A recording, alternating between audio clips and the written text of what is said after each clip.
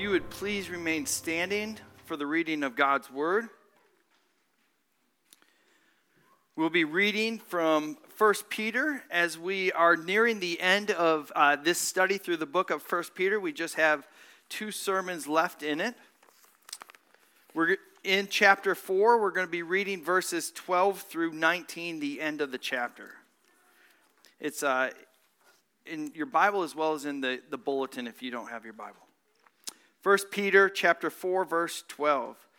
This is God's word to us this morning. Beloved, do not be surprised at the fiery trial when it comes upon you to test you, as though something strange were happening to you. But rejoice insofar as you have share of Christ's sufferings, that you may also rejoice and be glad when his glory is revealed. If you are insulted for the name of Christ, you are blessed, because the Spirit of glory and of God rest upon you. But let none of you suffer as a murderer or a thief or an evildoer or as a meddler. Yet if anyone suffers as a Christian, let him not be ashamed, but let him glorify God in that name. For it is time for judgment to begin at the household of God. And if it begins with us, what will be the outcome for those who do not obey the gospel of God? And, quote, if the righteous is scarcely saved, what will become of the ungodly and the sinner, unquote. Therefore, let those who suffer according to God's will entrust their souls to a faithful Creator while doing good. Please join me in prayer. Father, we ask that you would continue to do the work of your grace that began with the creation of the world and covenanting with your Son to redeem a people, and accomplishing that through sending of your Son to redeem us from our sins and raising him from the dead, and now working the gospel throughout the world and calling saints to yourself. Continue to sanctify us, open up our eyes and understanding to grasp this reality and these truths, to be excited about what is before us, to be prepared for the challenges before us, and to glorify you more in your goodness and grace. We pray this in Christ's name. Amen. You may be seated. This is, first thing you might notice is that it's a very interesting passage because of the dichotomy here, where you have suffering is the main thing. You're going to suffer. But then you see right mixed in with it, the reality that Peter says, you should rejoice. You should rejoice. And he concludes it with saying, do good. There is this contrast here of this suffering and joy that doesn't normally come hand in hand in our daily lives or in what the world thinks. You have to understand that as Peter is writing this, he's actually dictating it. So we know in the very last section of Peter that he has a scribe named Silvanus that's writing this down. And I just picture Peter walking in a room and he's thinking about this and he's dictating this 16-minute letter. And Peter gets an individual in his mind. And in this section, he starts to talk to that individual. And that individual is somebody who has sacrificed all and is following Christ, and they're suffering. And they're saying, why am I suffering? This is who Peter is talking to. I have in my mind maybe a young lady who was raised in a family, had nothing to do with God. She had her other idols, her other gods, and her whole family was saturated in this faith. But somehow she heard the gospel through the preaching of a disciple of Jesus Christ. And she heard and she believed. And because of this new faith that she has in Christ, and that she's had to turn away from the other gods and worshiping the other gods, and she has said Christ alone is Lord. She's maybe lost her job. She's been ostracized by her family. In that culture, maybe there's not a man who's going to marry her, which will send her into a life of poverty and of public shame. And she's saying, why? why is this happening to me? This doesn't make sense. I've chosen the right way. I've chosen the right path. I've made the good choice. Why? And just to clarify, this is a suffering that is the result of faith in Christ. Scripture is very clear that God uses, we are going to suffer various trials for cancer, hurricanes, difficulty with government or friends.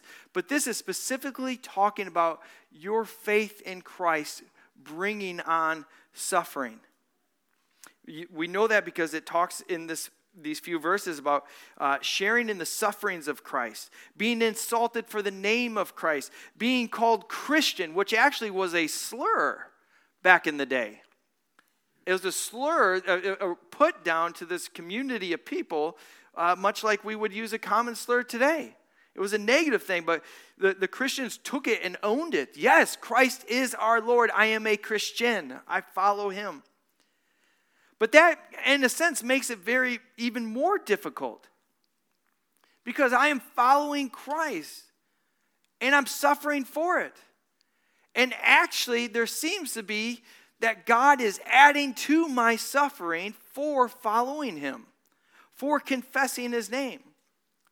And I use the word God is adding to it because Scripture is clear that God is in control of everything. Everything.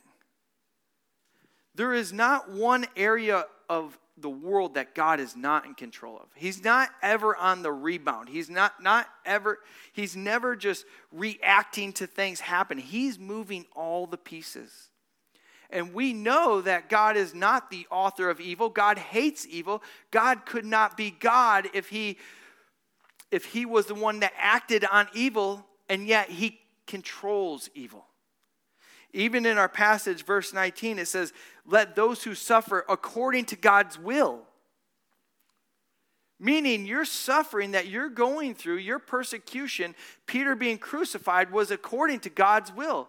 James's head being cut off was according to God's will.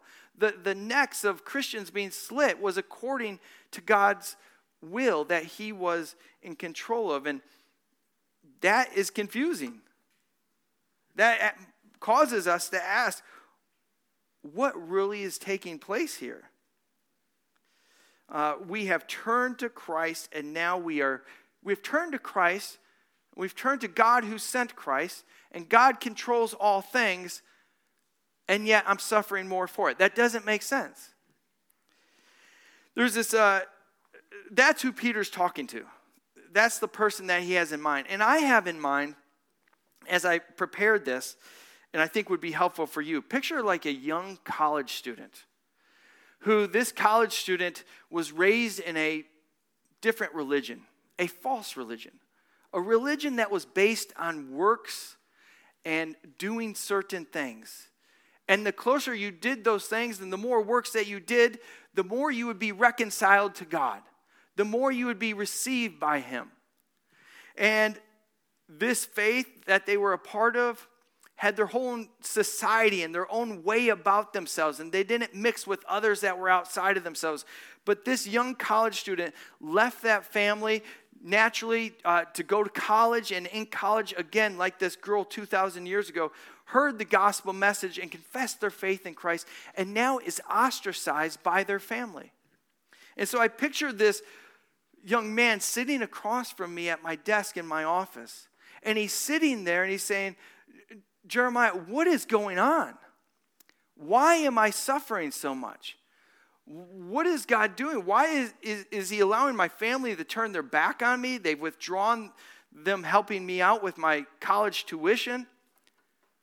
Why all this difficulty if I am following God? And as I hear him and I see him in my mind's eye sitting across from me, my heart is like Peter, where I feel for him. I am sorry you have to suffer. But being 20 years down the road, I'm also so encouraged. I'm so excited for him. Because I've been a Christian long enough, and I've seen the scriptures that God has revealed that suffering doesn't mean God turning his back upon you. Suffering is a tool that God used to sanctify you. And I look at this young man as you might look like at somebody who comes to your business that you work on, and it's their first day on the job, and they're green, and they don't know what's ahead of them, and you do. You look and you say, I kind of know what's ahead of you. But in this situation, you say, I'm excited for you. Because I know he who began a good work in you, God who has started the work in you, will complete it. And I know as you go through these difficult seasons and these valleys, they're only going to strengthen you and build you up. And so that's what Peter is doing. Peter has been going through this passage and teaching them about suffering. And at this second, he's really focusing in suffering for their faith in Jesus Christ. And so this sermon is just unpacking what God is doing in our suffering. First, we see that the sufferings that you endure, God is using to mature you. The sufferings that you're enduring, God is using to mature you. He says in here, verse 12, don't be surprised by it. It's here to test you. He says, it comes upon you to test you. That's the same as we've heard, and my wife has made clearly well known to me that we've been talking about suffering a lot.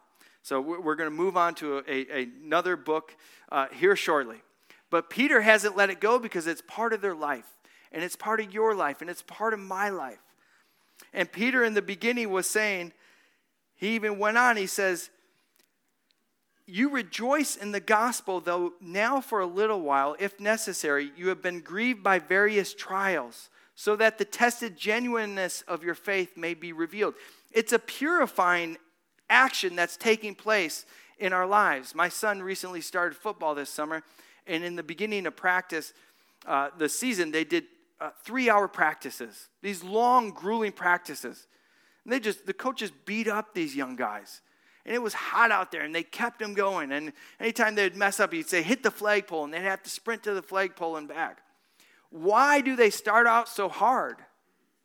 Because he's maturing them. He's molding them. He's sanctifying them by the difficulty that they are in. A father might see a young son riding his bike, and he falls, and the mom's there, and she wants to race towards the child and help him up because he's crying. And the dad might say, hold on, let him learn. Let him rise up. Let him endure this challenge so it may strengthen him. I look at this young man and I see in my mind that Peter's talking to, and I see God is preparing you for eternity. God is taking you through trials. God has scheduled a practice for you that is a live drill. It's going to include sickness. It's going to include finances. It's going to include difficulties with neighbors. It's going to include all these scenarios in your world because he is preparing you for eternity. And I think right here is one of the big issues that you and I struggle with, and I think the church at large can struggle with, is because we're being bombarded with a misunderstanding of what God is doing. We've been given a very short-term perspective and a false narrative about what God's will is. See, the prosperity gospel, or I'll call it national Christendom, is declaring to you that the message that God has for us is that through Jesus Christ, and God's will for us is that we may have all the blessings now, right now, at your doorstep, delivered to us. Healing. You have pain, God wants healing. He doesn't want pain in your life. You have financial difficulties, God wants to bless you. He wants to bless your finances threefold so you don't suffer. God does not want opposition in your life. Christ is a king and you are a conqueror in him. Therefore, he wants to take land now. He wants to take victory now. And that's the message, now. God wants to bless me now. And it's a very short-sighted picture, and it's a very contrary picture to the message that we have in the scriptures. And so there's a lot of people that have this doctrine and this understanding and are hearing these teaching that God has come and he loves you, and yes, he does, and he's blessed you, and yes, he has. And the fruit of that, this is where they go wrong, is that it's going to happen now. And so when fiery trials come upon them, how do they respond? How do we respond? We're surprised. What's going on?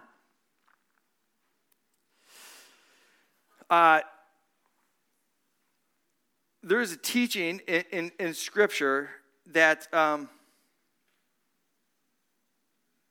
the teaching in Scriptures does declare that we are blessed. It does declare that God has comforted us. He's rewarded us. And that we right now can have comfort and assurance in our hearts, in our minds, in our spirits. But it's in our hearts, in our minds, in our spirits, regardless of the earthly circumstance.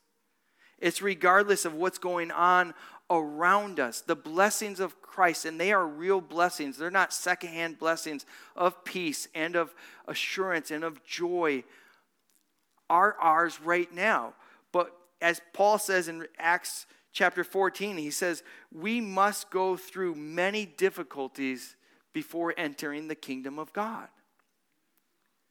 We must go through many difficulties before entering the kingdom of God. Even there in chapter 1, when Peter is first telling them about the trials, he's saying, you're going to go through trials, so it matures your faith so that you may rejoice at the revelation of Jesus Christ. Meaning at the time when Jesus Christ comes, you're going to be prepared. God is going to be done working on you. But this is going to come to its fullness then.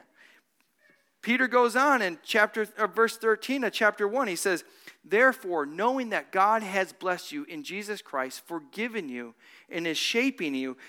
We talked about this. He says, prepare your minds for action. Be sober-minded. Understand this reality. And this is the point. Set your hope fully on the grace that will be brought to you at the revelation of Jesus. He says, as Christians, we are not just thinking about next week. We're not just thinking about a year from now. We're not just thinking about when the kids grow up. We're not just thinking about when we retire. We are thinking in an eternal perspective, a long term. And he says, this is where your mind needs to be set, on the long-term perspective. And if you understand that, you're not going to be surprised by the trials that you know are going to be coming now. You're not going to be perplexed when God doesn't answer every prayer for healing, for protection in your life now. You're going to understand that this is a football practice. This is hard. This is difficult. You're in the throes of it. We have young kids right now. Half the battle is just accepting that for the next 5-10 years, it's going to be hard. I can't expect my life to look like I'm an empty nester. This is a time for us to just grasp the reality of it. As I was reading through and looking at a commentator talking about these passages, one commentator kept saying, here's the consolation. Here's the consolation. And here's another consolation. And God is gracious to give us this consolation. Do you know what the word consolation means? It means giving comfort to somebody who is suffering. And that's what this passage is in here. Peter is giving consolation to this person that he has in his mind who is suffering. He's saying, I'm sorry for your suffering. But here's something that should comfort you. And it's not, I'm going to change your suffering. And it's not, I'm going to change your circumstance. And it's not, I'm going to make this all go away. And here's the twist. He says, and we'll go through those consolations in a minute. Here's the twist. He says, actually, also what you have, this suffering, is a reason to rejoice. There's a reason to rejoice in the suffering that you are going through. Peter has himself gone through suffering, hasn't he?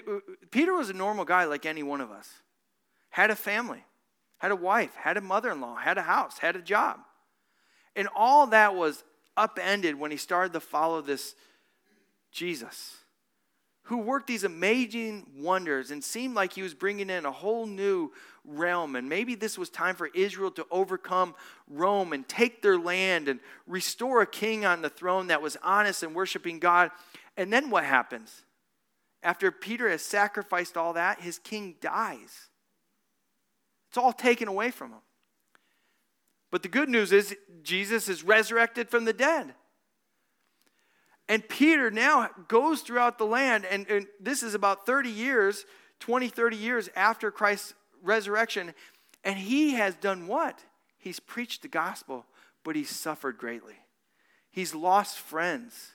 He's been ostracized. He's been away from home. He's had hardships. He's failed in his leadership and had to be rebuked and restored. So Peter himself has suffered. And Peter was a witness of the sufferings of Christ. And he looks at this green Christian. When I say green Christian, that's another term to say new, young, immature. Doesn't matter age, just somebody that's maybe new to the faith. And he's writing to these green Christians and he's saying, you don't understand it now, but I do, and you're going to be okay.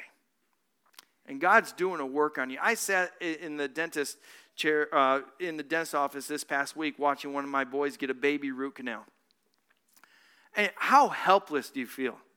Their feet are twitching, and it just, you know that sound of that pain, and you remember being in the chair and having the drill on you, and you're helpless. But I also knew it was going to be okay. And he needed to go through it. He needed to endure it. And it was going to end. And that's what Peter is like with us. That's what a mature Christian is like to young Christians. I know you're suffering. I know it's uncomfortable. But it's not wasted. It's not for naught. It's part of the process. It's like physical therapy taking place. Suffering is a tool that God has for you. In verse 13, he says this, you need to actually rejoice in it, because when you partake of suffering for Christ's name, you are sharing in the sufferings of Christ. You are sharing in the sufferings of Christ. What a strange term. In what way does he say that we're sharing in the sufferings of Christ? Was Christ suffering the nails and the beatings and the ridicule and the crucifixion? Was it not enough? Oh, it was plenty enough. Enough that every evil sin that you and I have committed, or anybody else on the planet that has committed, may be redeemed and forgiven and ushered into an eternity of reconciliation and blessing with God forever. It was enough. But what is still left? For the gospel to go to the ends of the world. This good reconciliation message to go to the ends of the world. And as God sent Jesus into the world to redeem the world, so Christ sends us, his believers, into the world. And guess what's going to happen when we take the name of Christ into the world? Suffering. So that is what we partake of. And we don't just partake in, hey, I'm doing something that Christ also did.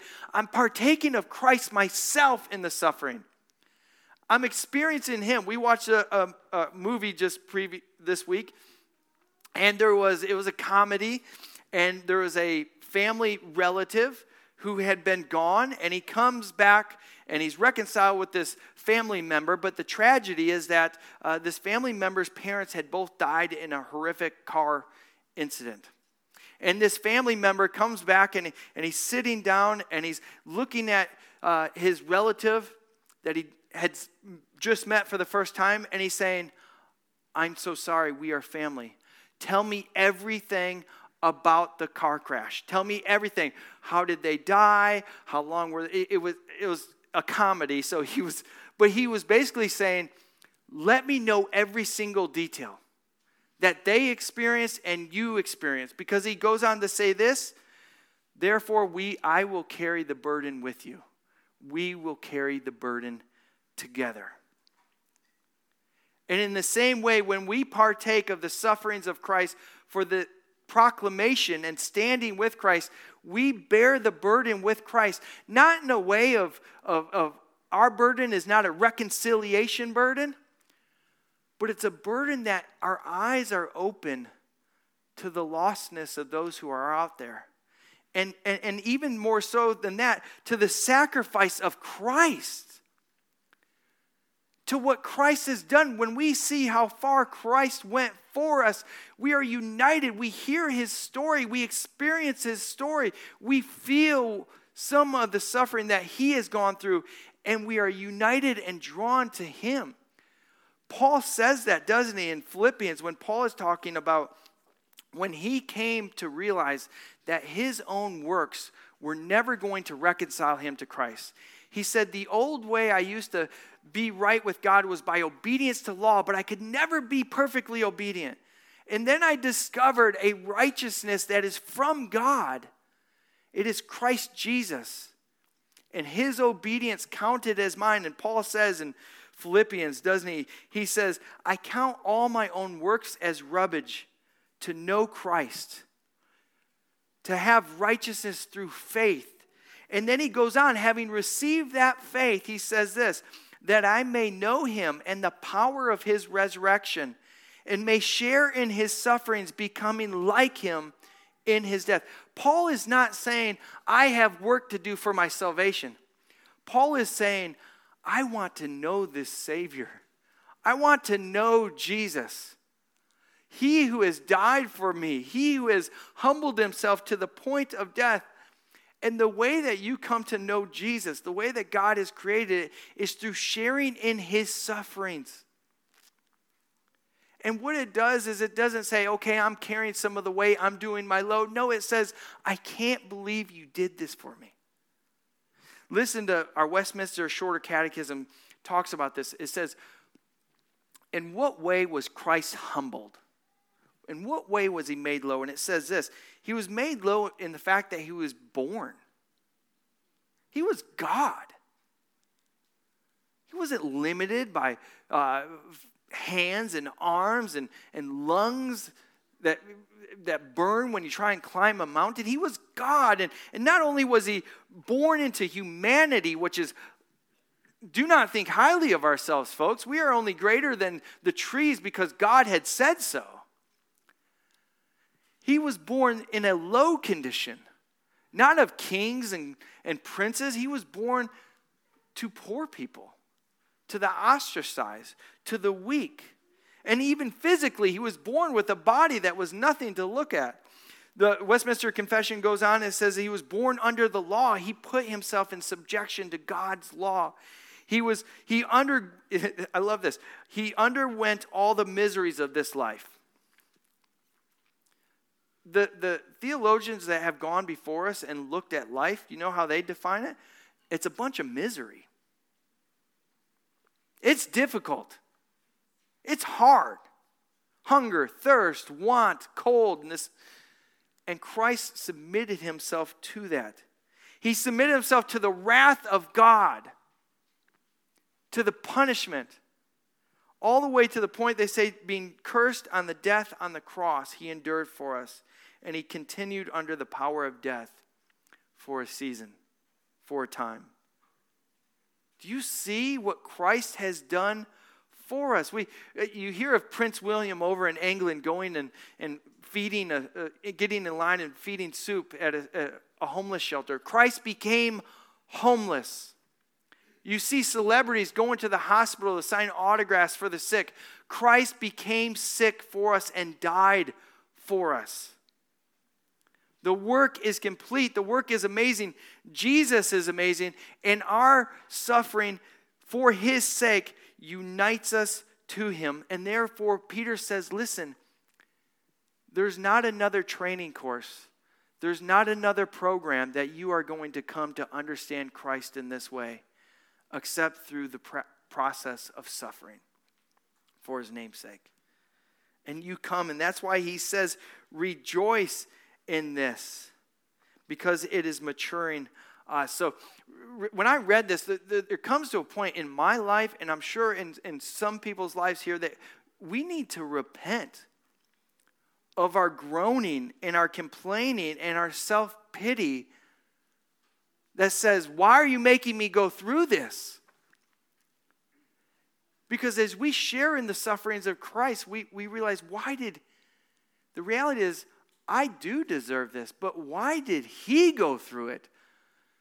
That's the crazy thing. Not that we suffer, we deserve suffering. when we are confronted with the reality of our sin, how we treat our neighbor, how we treat God, how we don't trust him, how we're so quick to forget about him and neglect him. But Christ, why did he suffer? He was perfect. He was God. He wasn't even human. His hands were actually clean of this situation. And yet, because of God the Father's great love for us, when the Father said, I need somebody to go, Christ said, I will go. And he humbled himself for us. He suffered for us that we might only suffer for a season, but the eternal suffering has been done away with.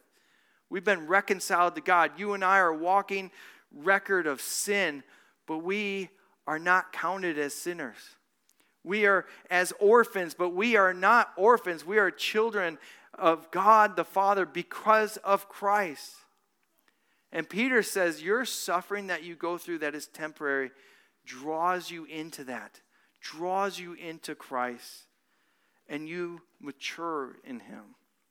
So the first consolation is that I know it's bad, but it's maturing you. The second consolation and second point is that suffering for the name of Christ is evidence that you are his.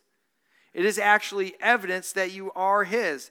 He says, verse 14, if you are insulted for the name of Christ, you are blessed, because the Spirit of glory and of God rests upon you.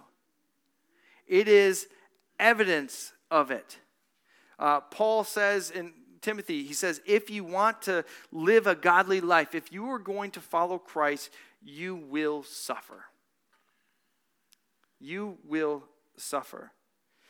I look at this young man who's sitting across me in this illustration in my mind, who's coming and saying, why is this happening to me for following God? And I look at him and I think, man, you are so blessed. You are so blessed. I read this article about Warren Buffett, the financial guru, who, when he was given to speak, talked to this group of heavy hitters, smart men and women that are great at investment, making decisions. And he said, listen, part of my success is really that I won the ovarian lottery. Have any of you heard him say that? It means part of my success is simply I won the lottery of where I was born and when I was born. Because if you took Warren Buffett and you put him in some other context and some other time, he wouldn't even have the opportunity. And he's saying, and think about this, out of 8 billion people on the planet, have you ever considered how blessed you are that you even live in a place where you hear the gospel? Let alone are free to worship the gospel, let alone can read the gospel, let alone have the gospel in your own language? I know you're suffering. I'm sorry for your suffering. You are so blessed. This comes from Jesus in Matthew chapter 5 in Sermon on the Mount, the Beatitudes. Blessed are you when you are persecuted for my name's sake. This is how they treated the prophets before you. We are so short-term minded, as I said again, in this understanding that the Bible speaks of eternity, doesn't it? The Bible starts before the world even began. In the beginning was God. And the Bible takes us all through the Old Testament. It takes us into the present, but it even goes further into eternity. We will dwell with him forever. And you and I think about days, weeks, months, years, this pain in my arm, the time I got stiffed by the bank. We think so short term, but if you start looking big term, our life is a mist. It's a vapor. But for some reason, this piece of sand and the numerous pieces of sand, my life and the numerous pieces of sand that cover the seashore, God has said, I want you for eternity. God has said that to you. I don't care if you're missing an arm. And I'm sorry. Peter is saying, in the scheme of things, there's a lot more besides the 70, 90 years that we might have on this earth. I don't care if you are like Lazarus in the parable where you are outside the gate and you have sores on your body that the dogs are licking. If you have Christ, you are blessed. You will have a new body. You will live forever. Look at the picture. He goes on to say, this is where he's talking about, listen, it is evidence. He says, because the Spirit of God rests upon you. He says, you are blessed if they persecute you, because they're persecuting you because the Spirit of God rests upon you. Verse 17, he tells them, he says, for the time of judgment is here, and it begins with the household of God. And he goes on to say, so he's saying, the time of judgment is here. What time is that? This time in our reality right now is a time of God pruning Christians, sharpening us through difficulty, maturing us. It's the picture of gold being refined by fire. For us, it's a refining judgment. For others, he's setting them up for eternal judgment and separation. Because here, and what he's saying to us in this passage, he says, it's bad for you, but it's not nearly as bad for those who don't know Christ. Verse 17, it's the time for judgment to begin at the household of God, the church of God. And if it begins with us, what will be the outcome of those who do not obey the gospel of God? I want you to hear this. Peter is able to look at those who suffer in this world and say, there is consolation for you. But if you do not have Christ, there is no consolation for your suffering now. There is only more suffering to come. And this is taken from the idea of Ezekiel chapter 9, where it declares, Ezekiel is in the Old Testament, and Ezekiel is an amazing book, and it's wild, it's full of dreams and imagery, and God is speaking to the nation of Israel, and he's speaking to us through his prophet Ezekiel. And Ezekiel has this dream, and he's taken into this Jerusalem, and he is shown by God all the idolatry and the evil in the city of Jerusalem taking place by the leaders. Because God is saying, this is why I'm going to destroy the temple. This is why I'm going to exile my people. And he shows them that they're worshiping idols, that they're bowing down to the sun god. The priests were bowing down. They were making carven images. And so God comes to Ezekiel and he brings them into the city, and hear the account. Ezekiel says, I heard a cry in my ears with a loud voice. God said, bring near the executioners to the city. Put in their hands destroying weapons. And Ezekiel saw 6 men coming from the direction of the upper gate in the city. And they had weapons of slaughter in their hand. And it says, verse 3, now the glory of God of Israel started to depart the city. And it rested on the house. It was leaving the city. God's blessing was leaving the city. This was his people, just like this creation is his creation. But they were found in rebellion against him. And God says, I will endure for a season, but there's a time of judgment, a time where I will not endure any longer. And so God calls the executioners, and he starts to remove his spirit.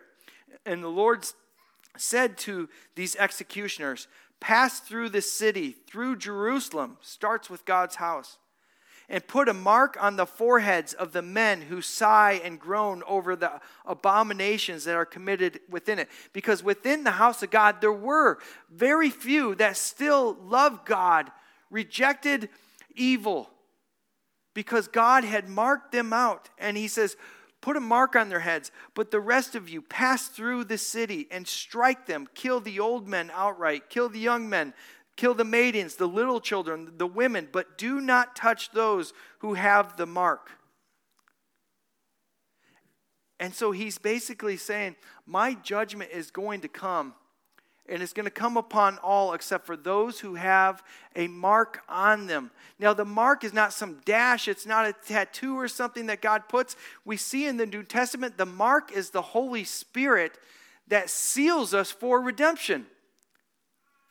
And he's saying, listen, what happened to Israel is a microcosm of the great thing that God is doing throughout all of history. He's coming to judge.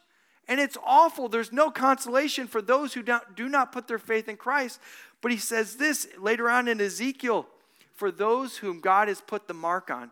For you, Christian, who might be suffering, and it seems like God has turned away from you and doesn't look out for you.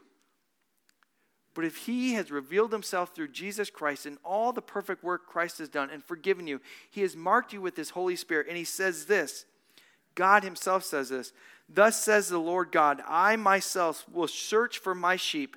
I will seek them out. This is from Ezekiel. As a shepherd seeks out the flock when he is among his sheep that have been scattered, so I will seek out my sheep. I will rescue them from all the places where they have been scattered on the day of clouds. And I will bring them from the outer places, and I will bring them in to their own land. I will seek the lost, and I will bring them back. I will bind up the injured, and I will strengthen the weak. This is yours if you're in Christ Jesus. This is yours because God has chosen to reveal himself to you. He has given you his Spirit through the preaching and the hearing of the gospel, that it's not on you, it's on Jesus. It's been laid on Jesus. He has humbled himself and made himself nothing that we might become the children of God, and therefore rejoice in your suffering, because that's evidence that you have the mark of the Spirit on you. And as Jesus said, if they hated me, they're going to hate you. If they persecuted me, they're going to persecute you. It is not something to be fearful of. It is something to rejoice. To wrap this up, the idea here is the idea that we as Christians are going to have great difficulty. When you take the name of Jesus and you teach the reality of the name of Jesus, you're going to have difficulty. And we need to endure it. And we can endure it because Christ himself endured it for us. Here's a caveat. This was a hard passage to read because the reality is I've never suffered for being a Christian. One time I was in the Navy, and it all ranks on seniority, and we would fly. I was a helicopter rescue swimmer and search and rescue guy. So we did land search and rescue and water search and rescue. And we had 7 helicopters on the aircraft carrier, and we went into Iraq, and we provide top cover for U.S. forces and other forces. And everybody wanted to go in. I mean, that's where the action was at. That's what you wanted to do. And it all ranked on seniority. And I was the very last guy at the bottom in seniority to be able to go in, and I would have gone in for a couple months and had a crew that I was a part of and got to do these missions. My chief comes to me and he says, Jeremiah, I'm letting Chavez go. Chavez was the next guy underneath me. I said, what are you talking about? What's going on? He said, honestly, bro, you're a Christian, and there's been questions. Are you going to be willing to pull the trigger and cover my back if we have an enemy? And we talked about it. We just don't think that you will. And he said, you've got a Bible study going here on the ship. I think you'd be better off staying here. Honestly, I wasn't too bothered. I was a little bummed, but I mean, that's the only persecution I've ever felt for being a Christian. I was saved from harm.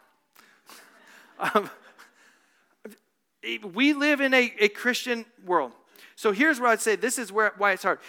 Some of them, for even naming the name Christian, were persecuted and had troubles. You can name the name Christian. I tell people I'm a Christian all the time. It only gives me respect and favor around here. That name has become so, most people don't have a problem with Christian. But what Paul said, Jesus says in Matthew when he says, if you are persecuted for my name's sake, have no fear, for that's how they treated the prophets. What did the prophets do? The prophets lived in a context like us, where everybody said, yeah, I'm a follower of God.